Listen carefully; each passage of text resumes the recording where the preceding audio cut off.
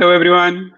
My name is Wais Asmal. Welcome to another episode of Two Ways to Skin a Cat, a show where we talk career experiences, entrepreneurship, and investments. The main aim is to show there's more than one way to be successful other than climbing the corporate ladder. We are live on LinkedIn and YouTube, and a reminder that it will also be available on podcast by tomorrow. So if you are watching live, please drop a one in the comments so that we know we're not talking to ourselves. And if you're watching the recording, drop a two in the comments. So my guest for this week, we've got something slightly different. Is Chantal Potgieter, probably one of our youngest guests, currently working at Sapro as a senior audit consultant, servicing American clients. She's also a part-time editor at the CA Story and completing a CTA. If you are training and you're currently doing articles, I definitely recommend following Chantal on LinkedIn. Generally, all of her posts that come out, I kind of just forward them onto my trainees and to make sure you read this. Make sure you read this. So yes, she's a fountain of knowledge from a trainee point of view. So make sure you follow her. Chantal, thanks so much for joining us today. Thank you for inviting me, Vase.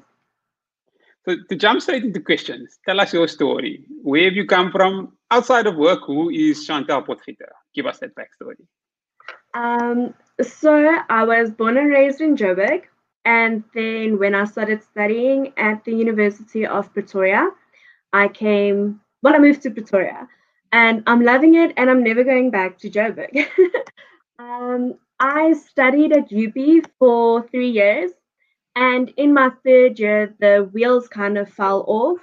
I had that moment that I found most students have the why am I doing this to myself moment. And unfortunately, when that hits you in the middle of your third year, it's kind of hard to get back out of it and make it to the end stretch and pass those final third year exams. So my wheels kind of came off in that year, and I ended up transferring to UNISA, and I jumped into articles. And I must say, it is something that I do not regret, because if I didn't do that, I wouldn't have ended up with my firm where I did my articles, and I wouldn't have gained the amount of experience that I did at the small firm where I did end up. Who am I outside of my work? Um, I'm everywhere and nowhere. I love getting involved in everything that I can, which means that I am often overcommitting. And then when I overcommit, I'm typically one of those people that I can't let it go. So then I'll push myself to finish everything that I start. And I'm a serial studier. That sounds strange, but I just can't help myself enrolling for new programs and new courses and just keeping up, just keep on studying. So most of my time I spend studying new things, studying new courses, reading. Lately, from the beginning of the year, I've also gotten into doing some exercising, which I am enjoying. It doesn't come naturally to me, so it takes a little bit more work than other things. But yeah, I'm overall just always trying to be a happy person. Okay, no, it's great. Sounds like you're taking the road slightly less traveled. But Yeah. as a relatively younger professional, I've seen quite a lot of your content on LinkedIn, and you're sharing a lot of your knowledge with those younger than you. So, what made you decide to start that LinkedIn journey of sharing things with your younger colleagues? So it actually happened last year, February. I was looking through CVs for trainees for our firm. And some of the CVs I saw, I had a lot of questions about, what were people thinking when they were putting this in or not putting this in. And then on the 14th of February last year, I made a very long post on one of the CTA groups on Facebook. And I started giving pointers on adjust your CV like this, do this, include this, maybe you'll be more successful, because a lot of people were saying they were struggling. And then 2 weeks later, I got contacted by a Psycha editor on Facebook, and he said, please, can we arrange a meeting? And I thought, who's playing this major joke on me? Like, why is Psycha going to be contacting me through Facebook? Like, they've got my email address. I took the guy's call, and it was an editor for the Accountancy SA magazine. It was Mpo, and he said, "You know what? We saw this post. We loved it. Please, can you start writing articles for trainees, for students, giving them advice, helping them, making it easier for them." And then he put me in contact with Tanya, that is the director of training at SAICA. And it kind of just went from there. So I did a lot of articles last year. There was about 10 published last year. Oh, wow, And then okay. at the thanks. At the beginning of this year, I felt, certain things I can write for SAICA, but other things I can't necessarily use their platform to communicate to trainees and to students that I feel could be something that I went through that they can learn from and maybe do it differently. So in January, my whole career path shifted a little bit when I started working at SAPRA. And I decided, with the time that I have available, I'm going to start actively posting on LinkedIn and sharing my journey. And hopefully, it just even reaches one person and it helps that person. So that's why I also try and post a lot of diverse things from my journey, because everybody will take something different that can maybe help them. So staying on that editor talk, sorry, there's a bit of feedback there. You were an editor at the CA Story. So how did that come about? Because I've noticed that one or two people are writing articles, but I don't know 100% about what it's about. Okay, so the CA Story is a online publishing niche website. So we share stories about CAs, CPAs, um, company secretaries, entrepreneurs who didn't follow your normal route, who went above and beyond, or even just had a different way of getting to their goals at the end of the day. I saw a lot of their articles on one of the Facebook groups that I'm on, and I always read them, and I felt like, this is such a nice inspirational platform. And then in December, somebody posted, Chantal posted, they are looking for editors. And I was like, well, I love writing, even in my spare time, and I could do this in my spare time. So I sent her my CV and I said, listen, I'm interested. Please let me know if you can use me. And then she sent me 2 articles to edit to see, do I have what it takes. And it just went on from there. And I started connecting with some of the most influential people in our corporate environment and just started writing articles, and I'm loving it. And I mean, for the younger professionals out there, that's how you network. You have to put yourself out there. You can't hide behind the desk and hope the world is going to fall in your lap. You have to go out there and make it happen. Definitely. A reminder: if anybody has any questions for Chantal, please put it in the comments, and we'll get to all the questions towards the end. And we don't want to miss any of your questions, so please put them in as soon as possible. This year, you mentioned you started at SAPRO and working with a lot more American clients. Yes. Tell us about that experience of working with Americans and the similarities and differences. Absolutely loving it. Let me start there. And for anybody listening, wondering if they should do it, the answer is yes, do it. You will not regret the decision. So basically, I work with an American CPA firm and we audit USA companies.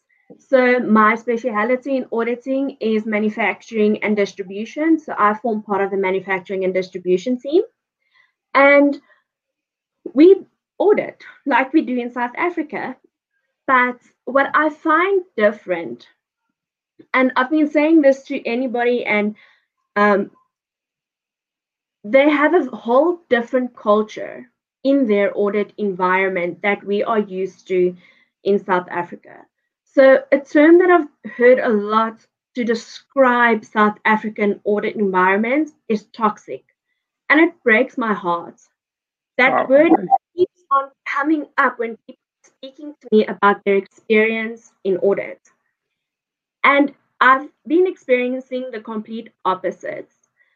This firm is so inclusive. Everybody is friendly. willing to help, and also getting to know the different American companies. I've got quite a broad spectrum of different companies that I've worked on, but now I'm gaining even more experience on different companies that I wouldn't have necessarily gained if I'd stayed in a South African firm. I'm also gaining knowledge about their laws and their regulations. I think the biggest thing that I'm learning at the moment is differences and similarities between IFRS and GARP, the US GARP that they use. Um, there's actually a lot of similarities. That's one of the things that I was stressing about the most, is the fact that they have a different accounting principle that they use. But I'm finding it's not that different. So I log on at about 12 p.m. our time, and then I work until about 10 p.m., 11 p.m., depending on how much work I have. So this gives me the whole morning to do some exercises, do my admin, go to the doctor if I need to go to the doctor, and then the whole afternoon, part of the evening, I work. And I'm loving it because that's when the day starts to cool down a little.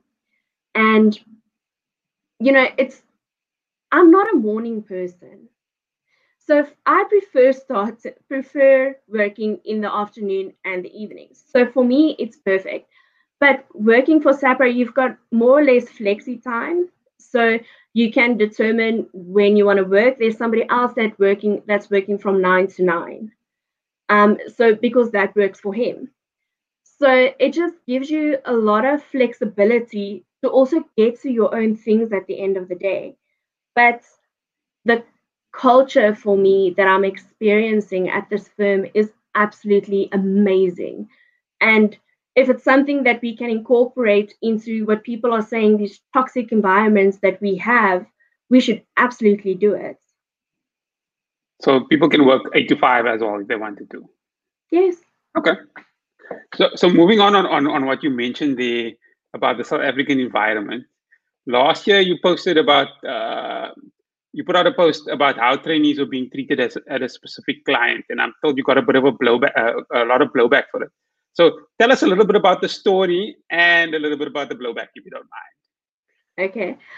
So basically, what was happening, I was an audit manager at a firm, and I didn't like the way one of the accountants were treating the trainees. The client accountants, basically. Yeah, the client's accountants. And I took this up with management, and I kind of just got brushed away, just like, let's ignore this. It's not such a big deal. It doesn't matter if trainees are treated badly. The work must just get done. And this made me feel very, very uncomfortable. I just felt, there's no way that you could justify that people are allowed to be treated badly. So I'm a very impulsive person. So I went onto LinkedIn and I made a post, and I just basically said, you know what, it doesn't matter who you are. You don't have the right to be disrespectful towards trainees and treat them badly. They should be treated the same way that you would be expected to be treated. Great. Everybody deserves a minimum level of respect. Exactly. So the afternoon went by and nothing happened, and I just went on. I had to say what I had to say, and people were agreeing with me because it's a basic thing that all of us deserve.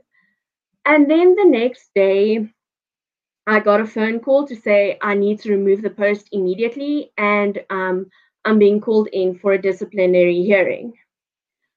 And my whole world kind of shook for a moment because I've never been called into a disciplinary hearing. It's just not something that I want to be in ever. I take a lot of pride in my work and who I am at work. So I took off the post, I cried my eyes out, and I went to the disciplinary hearing. And basically, it came down to that by making the post, I was saying the firm didn't support their trainees. And the firm didn't stand up for the trainees, and the firm was allowing this accountant to treat the trainees badly. And which is the truth. but they felt that I was disreputing the image of the firm because my name said Chantal Potgieter, AGA SA, and then underneath was the firm's name. So you'll see if you go onto my LinkedIn profile, I've totally taken off where I did my articles, where I was audit supervisor and audit manager, in case they still feel like this. Basically, they gave me a verbal warning, and they said that I could expect the written warning a day or two later. Unfortunately, I resigned before they could give me the written warning. Well, fortunately, probably. And then this was a turning point for me because I felt I can't be in an environment where you are not supported, where your managers, your partners don't have your back when you are being disrespected. Respecting someone plays a very big role in my moral code.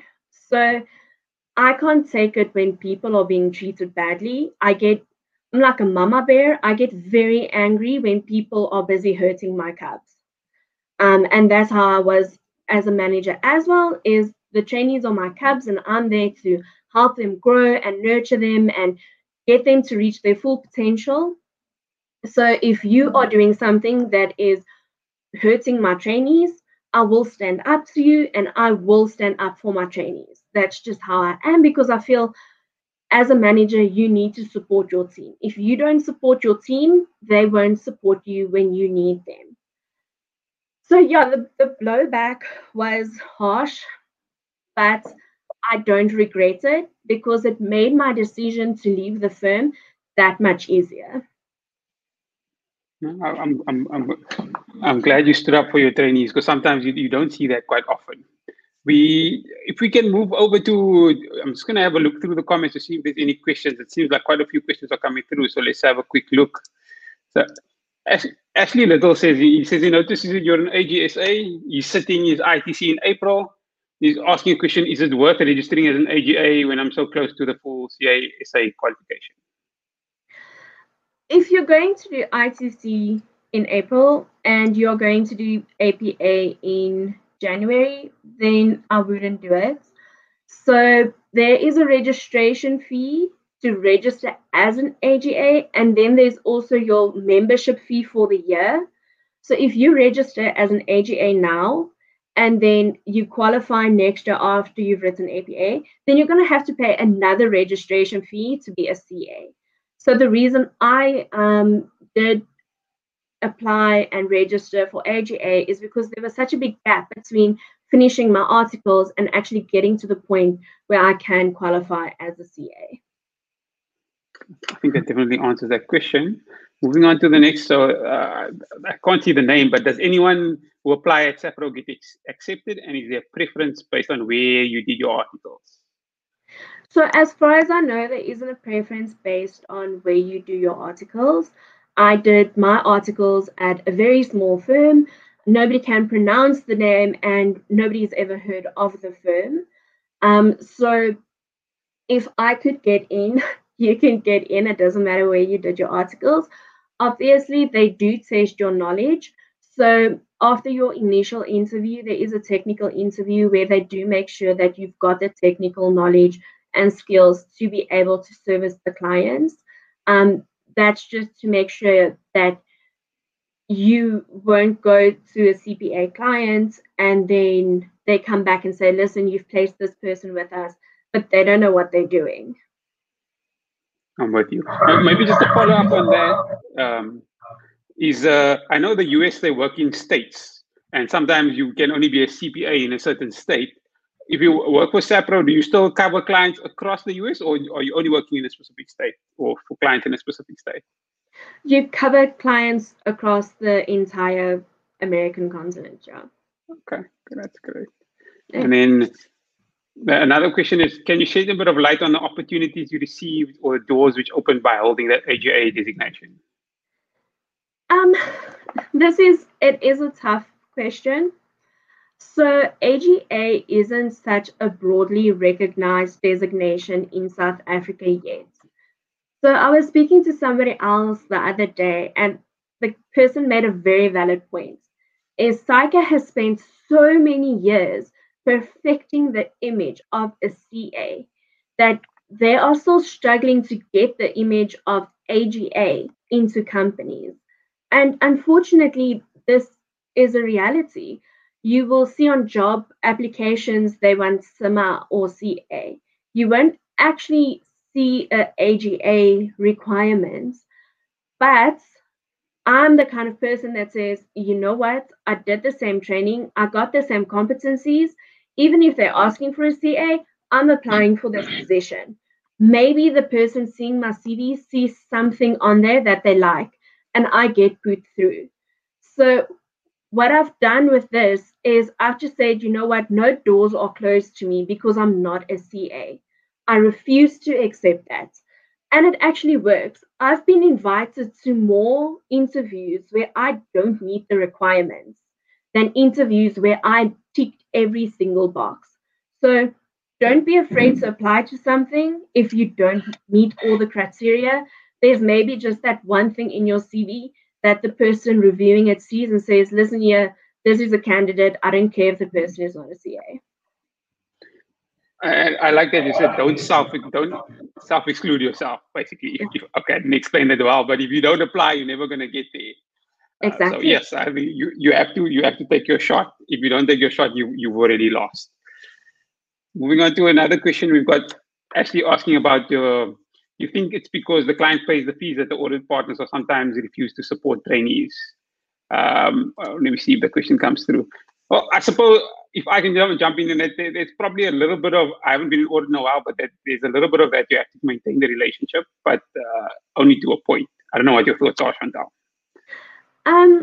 It is to a point, like you said, that it is the partners don't necessarily want to upset the clients that is paying them for the audit. But I also think that you know what a line must be drawn. Just because you're paying the audit fee doesn't mean you get to treat the people on the audit team any way you want to. If you won't treat the people in your company this way because you will end up in HR, then you can't treat the trainees and the managers that way. Yeah. No, agree. And just that seems to be all the questions. Any last words from you or anything that we didn't discuss that you'd like the audience to know? So over the last few weeks, people have reached out to me asking, should they're very unhappy in their training contract, in their environment, would I advise them to move to a different firm? I will never advise you to do anything because you're going to turn around and say, yes, but you said I must do this. But I will also not stop you or try and talk you out of trying to look for something else. It's just always important to remember that you're moving from one firm to another firm, but you don't necessarily know what to expect at the other firm. So if you do want to move, just make sure you're not moving into something that's worse than where you currently are. That to me, it's something that's been pressing on me a lot because I can't believe the amount of trainees that have reached out to me to say they are unhappy in their environments. And it's also very sad to me when they say it's the managers that make their environments so upsetting or so toxic. So if you can push through, please don't change in the last 6 months of your training contract. Just push through. And even the last year, I'll say that, just push through. But if you really can't do it anymore, don't resign if you don't have a new contract yet. Because I've had trainees giving me that option. Don't do it. Only if you've got a new contract, then move on. But try and stick it out. I wasn't always happy where I did my training. I think I went to interviews during the time 2 or 3 times. And then I just say to myself, stick it out. Chantal, it's 1 more year. Stick it out. Chantal, it's 6 more months. Stick it out. So what I ended up doing was, you know how people count down to their birthday or count down to a wedding? I was counting down to when I was being signed off. And then it makes that sign off just that much better. So really, if you can stick it out, if it's really too much, first look if you find something else. I do know of trainees that have just resigned and then they get stuck because they can't find new articles.